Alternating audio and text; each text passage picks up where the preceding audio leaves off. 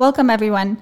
Today, we're joined by Helen Cook, who's an award-winning product design director who centers user experiences and has a passion for teaching others to do the same.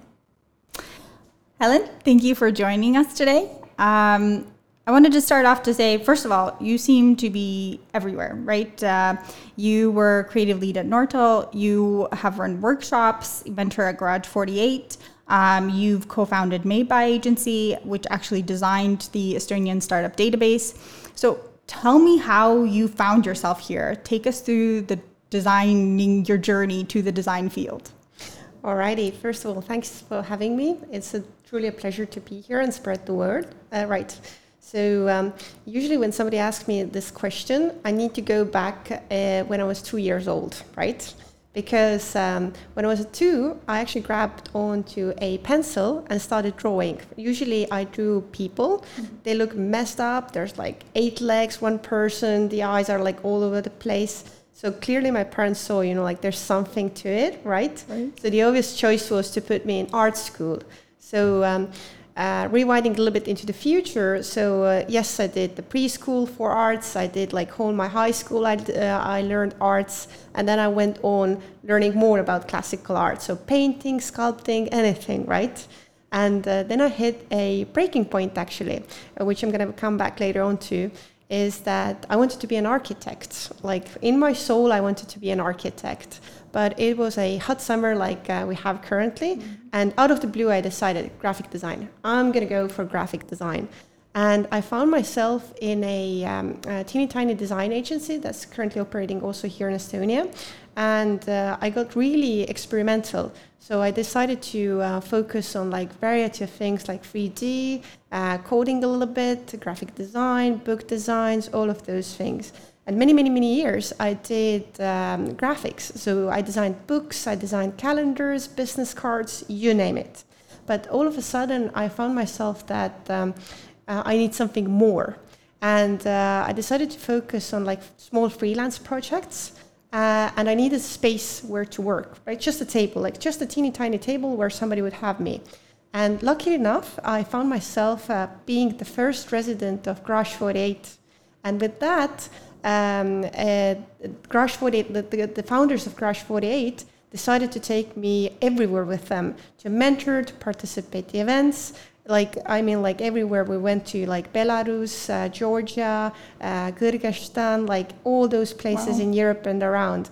And lucky enough with Garage 48, they also offered me a challenge in Uganda where I was establishing the startup ecosystem from the angle of designs. And with startups, you obviously get the feels of like UX and UI, like a really close one. And I really love this experience because it's kind of like a boot camp, because developers and marketeers and like other people might ask, why this blue? Like, why are you choosing this blue? Or why is this like this constant ask for a why? And this obviously like ventured me into the field of service design. So trying to understand better, so we can actually map people, we can do stakeholder mapping, we can do this and that and da. And as I grew stronger over the years, then I always had this yes attitude. So if somebody gives me like an interesting project, then my first gut reaction is like, yes, let's do it. Like having this energy to do anything. And obviously picking up and saying yes to myself. So I found really interesting, for example, like I really wanted to go to the States. So I ventured into New York and California, where I stayed a little bit, and gathered some knowledge there.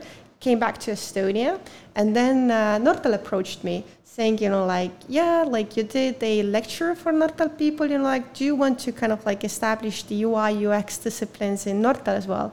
And so I decided to say yes. I'm going to take up that challenge. And I did that challenge for 5 years. It took me also to live in Abu Dhabi for a year and work with projects there. And after 5 years, I found myself that this challenge I can consider level completed. So now I'm asking myself, where is the next challenge to say yes to? So that's my long story short in a couple of sentences, if you will. That definitely makes sense. I like this idea that the shift from the graphic design part of your career to kind of the UX UI experience seems really steady in a way that, yes, it was you saying yes to a challenge, but at the same time, it wasn't like this big chunk. It was just small habits that you were building and the skill set that you were building out to get to that point. And I know that you said your approach has been to say yes. Is there any other decision making that you do around your career and how you see yourself moving forward, what your vision is going into the future? Mm-hmm. Yeah, definitely. So 3 things. So first of all, I kind of mentioned that before as well, that this constant ask of why, right? If anything doesn't make sense, then there's like, you cannot do that, right? So this constantly asking yourself, like, if I can answer this question, then it makes sense. And then the second criteria that also goes with like any kind of like design field is belief, right? So because like others can sense if you don't believe in something, right? So whatever like we choose, including myself, you know, I really need to like, people need to see the passion in my eyes, right? And that's basically the things, you know, like the why needs to be answered and the belief needs to be there, which brings the passion within itself. Yeah, absolutely. I think this is something that a lot of people struggle with anytime they're starting something, whether it's design related or not, is you don't feel confident, but it's kind of the saying, like, fake it till you make it. Mm-hmm. You have to believe that you can do it. And then anyway, you learn, like you said, that brings in the question of why. If you haven't figured out the why yet, you just try something else. So I think that's a really nice way to approach things. And it seems to have served you very well. And in terms of decision making when you design, do you follow the same process or do you have something else that you work by? Yeah, so I was thinking about this a little bit, and I think like the number one thing that I would like to kind of like bring out is also because I've had the kind of luxury, or not the luxury, but like one thing I've done next to Nortal and outside in the communities, train the youth, right? Like kind of also duplicate myself in a sense, right? And so usually what I tell to people is that, yes, if you're part of my team, you know, like I can be the creative lead, but if you are working on a project, then I cannot tell you what's right because you have done the research. You need to make the decision, right? So what I would say to decision making is like we shouldn't look for other people's confirmation. We should take it as a feedback, as reflection. But each and every one of us should have the belief and then make the decision. And this literally applies to everything. So even if I'm pitching, let's say, a project, then I need to believe in it so much that I have gotten enough data to make a decision, and I will take the full responsibility that this will get us to our end goals that we have. Yeah, absolutely. It made me think a little bit of the startup community, which you're a part of, and this idea that a lot of startups and founders say that really when they get investment, that they get an investment in themselves, right? Because they believe in the idea, they kind of make investors or other people they're bringing on board really believe in them, mm-hmm. even if the idea feels a little distant still to others, as long as you carry that conviction. And you're absolutely right. Bringing that to all parts of your life is really really important. Yeah, like just to expand on top of this, right? Like this is why for me, you know, like when we're talking about projects, then I always start with people. So this team, they did that project, right? And this is what makes sense by the end of the day, like because it correlates really well what UX and service design is about. It's human-centric everything, right? Yeah. So if you take the human away and make things abstract, we talk about labels, then it's nonsense. It's nothing, you know, like in its like really core essence. Yeah. How do you approach getting to know people, whether it's in your professional career or for a project, right? There's this sense you have to understand the end user. Who is this really for? Do you have certain ways that you like to go about that? Yeah, so this is definitely the key word here is empathy. Empathy to anything, right? So when you go to like new project or you need to find people, you still need to understand, you know, like why, kind of like what's their reasoning, right? So as long as you can create empathy, name it be like, let's talk about dogs, or let's talk about, I don't know, whatever, you know. So this is basically how you kind of like get tapped into projects, and how you can get end users on board. Like, we cannot see each other with the same like flat view that we think about ourselves, let's put it this way. Right, absolutely. Different experiences, and we all have different backgrounds. Speaking to that, is there a project that you've worked on in the past that really stretched your empathy muscle, let's say? Oh yes. So it's actually a story that I also tell in some of my lectures. So I had this really nice experience working with the Eesti.ee team. And since Eesti.ee is this portal where all the people living in Estonia can kind of like log in and like use the portal, then it's literally like, and one of the golden rules that I have is like, if I'm working with a project and end users, I cannot know the person who I'm like having a conversation with, right? Like, we need to be neutral towards each other. But how do you approach a person like who you don't know, right? Especially here in Estonia, it might be difficult because everybody's like, so what's your agenda? What do you actually want from me, you know? And I found this really cool trick that I own 2 dogs, and I started to work in cafeterias, like in Cafein, in Reval Cafe, wherever. And people started to approach me because people are, cute dogs, can I like make a picture? I'm like, yes. Can I have a few questions, you know? So it's like, and this is like the constant hunt for me, you know, like how to like bring this empathy more and more, you know, like what tools do I have at my disposal to approach people I don't know, actually. Right. Have you found that experience to be different across cultures, since you did get to work in so many different places? For sure. So what I like to say is, like, for example, when I was in New York and California, I would say it's rather easy, you know, like, so like in New York, it was literally, you know, like wear something cool and people approach you, like nice shoes or nice pants, you know, like that was super easy, you know. Same goes for California, because like I can go to Starbucks and people are like, yeah, I know you for 10 years, although we just met like a couple of seconds ago. But in Abu Dhabi, I did learn also, it took me some time, but it's also the small things, right?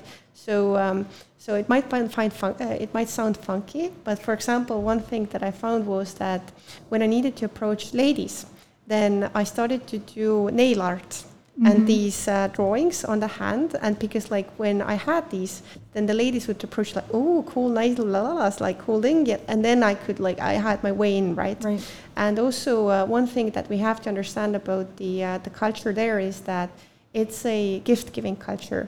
So instead of like even if somebody introduces you to somebody, the first thing you should do is give them a gift. It'd be chocolate, it'd be like small statue, something. That's your way in. So basically, that creates like also empathy. How did you learn that? Just from trial and error, or did somebody tip you? Just trial and error.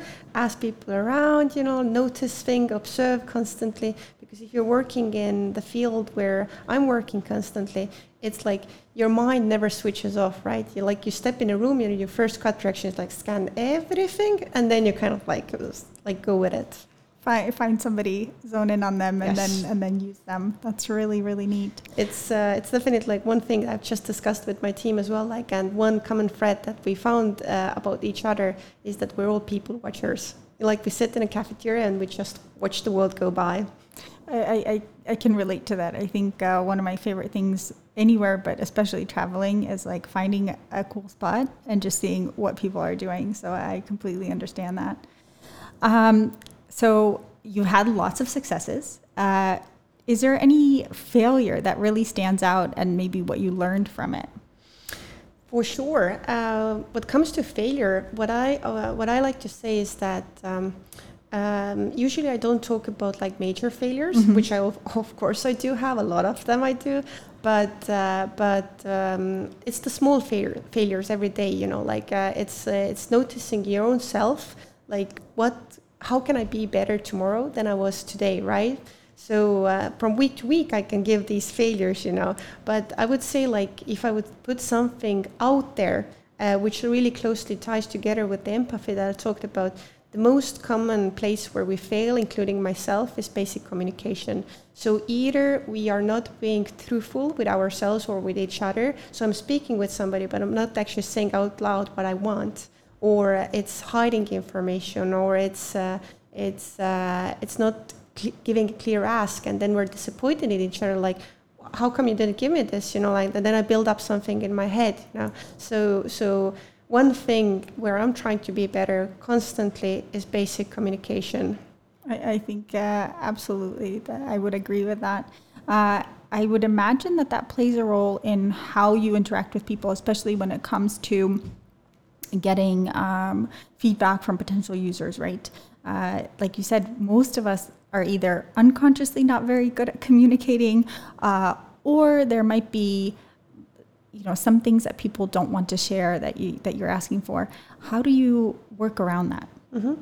Yeah, so there's a bunch of things there, and this is why I love theater. I love going to musicals and stuff, because I think one part of the communication that we tend to forget is the body language. It's one thing is words that we use, but the other thing is, like, people actually reveal a lot of information about themselves with gestures, with how we how we look at something, like what kinds of like wiggles do we do with our bodies, right? So every time, like when I'm focusing on a project, then half of my brain is actually looking at the body language, like like if they're actually bored, although they don't say it out that they're bored, or they're excited, but they don't say out loud that they're excited. So there's like a lot of tricks to it, and in theater you can actually like learn, because they need to act constantly, right? And so it's definitely like one thing that we tend to forget, and including ourselves again, because if I have crossed hands, like I might send out the vibe to somebody, and they unconsciously feel that I'm not into the conversation, let's say. Right, absolutely. So you're training yourself, but you're getting to enjoy theater. So I really like that approach. I think.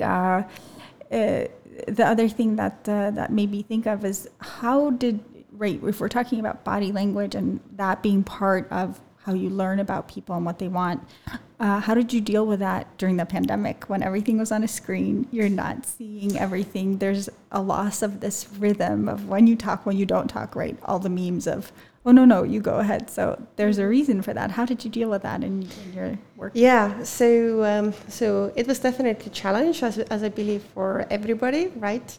But two things that I did, like two hacks that I managed to find. So one thing to create the atmosphere of, like I'm here to have like this talk with you, is that every time I had conversations, I deliberately sat in front of a background that was super vivid. So I had a bunch of paintings in the background, like flowers, books and stuff. And you cannot believe, but how many people come in and like, I like that painting, or I like this or that. So it's the small thing that leads you into this conversation before like heavily kind of like doing things, right? Yeah. And sometimes also like using, for example, like, it's not an accident that I bring my dog into the camera again, like, because if I can sense that this like this kind of like brings the atmosphere, I do it. And one shock thing that I discovered with the lectures in Zoom calls, like when nobody turns on their cameras, it's a trick that I learned from my sister's teachers, is that please don't make me feel as I'm walking in a graveyard, like with all those like black boxes with the initials on top, Oh my God, this worked like so well, automatically half of the people cameras on. Yeah, I think that's really neat. And I like that the way you learned it, right? It's just from somebody else that's not even like directly told to you. I think that's such a great way to absorb information and inform ourselves. And kind of like you said earlier, this idea of when you're starting a project and you take the lead, so you have to absorb all the information that you need to use it. Do you have any resources that you really lean on in terms of whether it's leading a project or taking on a new role that you like to reference?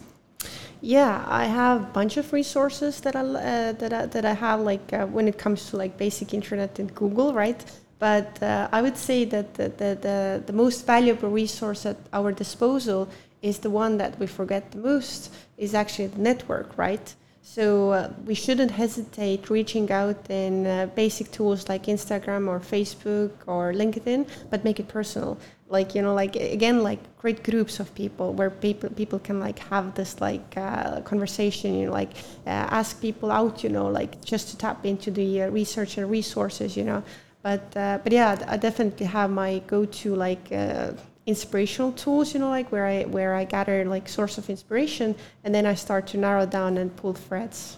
Yeah, I think I agree with you, right? That we tend to have a lot of untapped information by way of other people. I think that's a really good way to look at it. Yeah. In terms of this, is there any specific people that have helped you along the way to get you to where you are in your career now?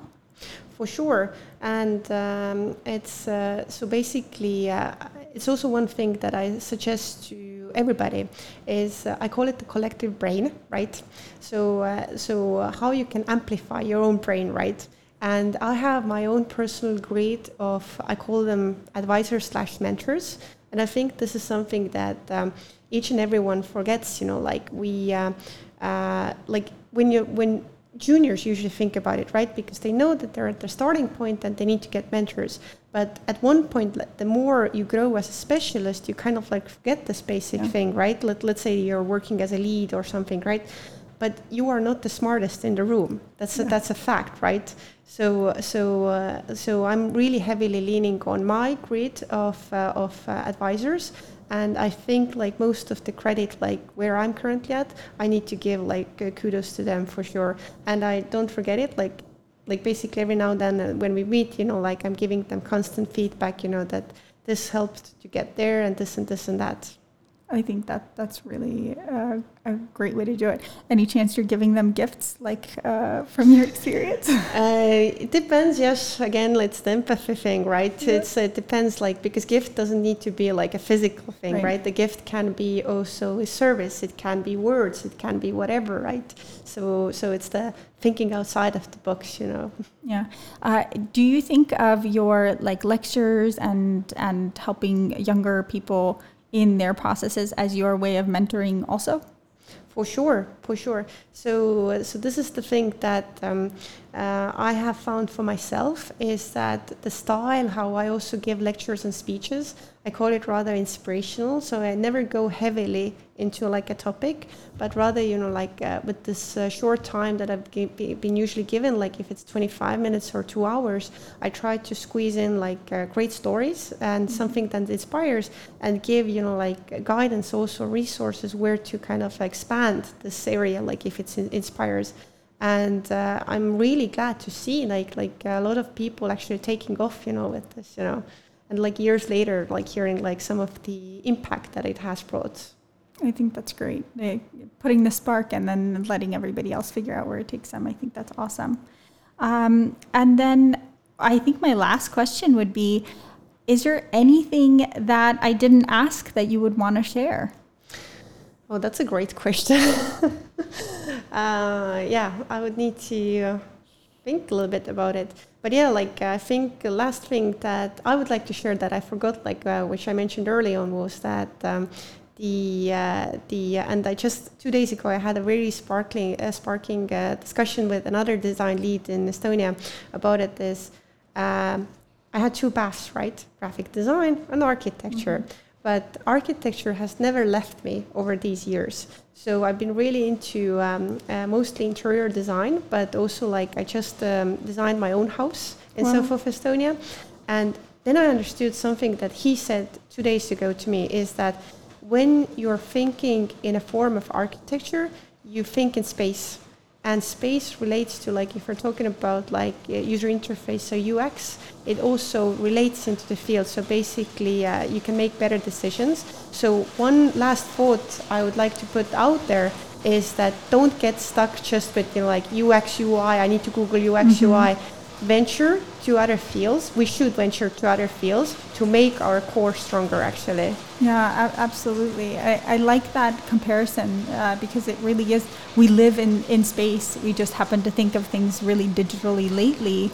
but really the way you interact with everything around you is super important. Yeah, but it's also with projects, right? Like imagine building a portal for, I don't know, airport, let's say. And then usual thing that we do is look at competition. But why? If you can also look at the real estate or car manufacturers, right? And that inspires the topic that you actually have at hand. That's even cooler.